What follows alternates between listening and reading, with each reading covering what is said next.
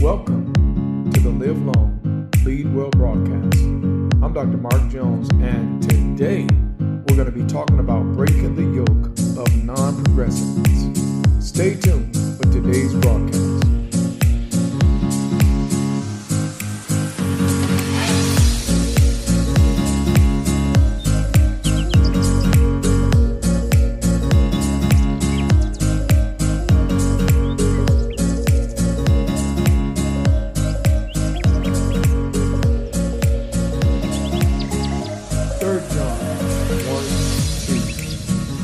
Beloved, I wish above all things that thou mayest prosper and be in health, even as thy soul prospers. Breaking the yoke of non-progressiveness. Welcome once again to the Live Long, Lead Well broadcast. I'm Dr. Mark Jones, and that's what we're going to talk about today. We're going to talk about breaking this yoke off of our lives. For those of you that feel like you're not making the progress you should, or maybe you feel like your life is plateaued, or maybe you feel like there's more to you than has ever been experienced, I'm going to give you some very practical keys for figuring out what's going on and breaking that yoke of non-progressiveness. You know, there's a scripture that says, if you be willing and obedient, you will eat the good of the land. He also says that he delights in the prosperity of his saints. I know the plans I have for you, plans of good and not of evil, to bring you to an expected end. And all of that adds up to progressiveness. You know, we are told that we're supposed to be always abounding, steadfast, unmovable, and always abounding, only up. And one of the things I learned a long time ago is that if the word of God reveals the will of God to me, and I don't see that will being made manifest in my life, it's not the word, it's me. So I've learned to examine myself to see whether I'm in alignment with the truth concerning how my life is supposed to flow. So let's get into this. How do I break the yoke of non-progressiveness from my life? But now, number one, it always starts with self-image. You know, I often say, wherever you go, there you are. You cannot get right results in life from a wrong image of yourself. So the first thing you got to do before you look into your world and blame your world for not yielding its precious fruits to you, you got to ask yourself, what do I think about myself? Because you cannot accomplish great results from a negative self-image.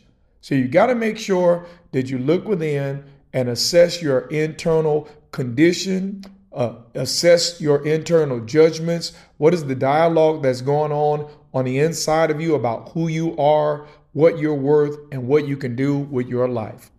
Now, secondly, you got to make sure that you confront any internal apathy. You see, and what that looks like is this. For many of you, your dreams, your goals, and your ambitions are not a must. They're still a might or a maybe. You see, in other words, when you really become resolute on the inside, then you confront every element of apathy, laziness, excuse making, bargaining, whatever is going on the inside. And your dreams and your goals are transformed into musts. They're not maybes or mights anymore, because you don't want to give yourself room to not do the work in order to accomplish what it is that you've set out to accomplish. So the second key is you've got to confront internal apathy.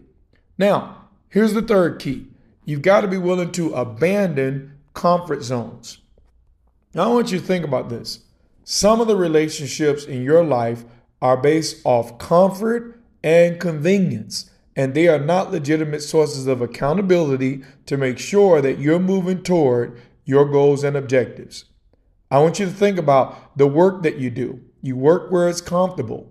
You know, think about the fact that in many instances, you're probably not stretching yourself to learn more, do more. You're probably sleeping too much.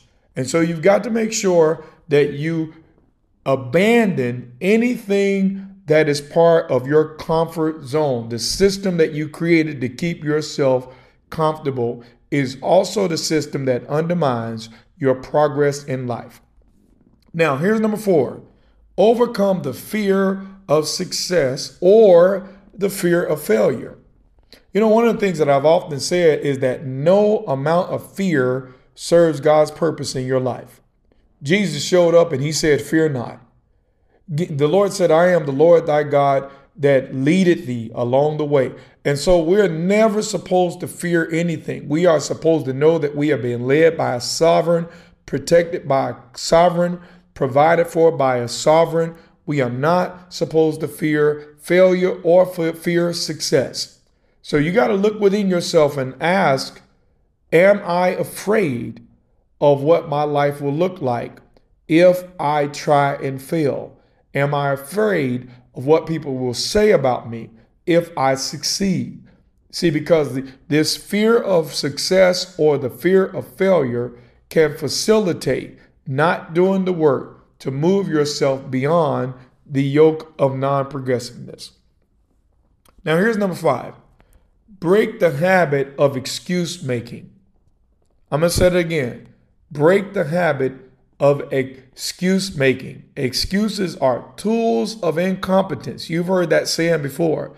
So we want to make sure that we assess our lives and ask ourselves, where am I making excuses instead of making the moves necessary to move towards my goals, my dreams, my aspirations, my ambitions?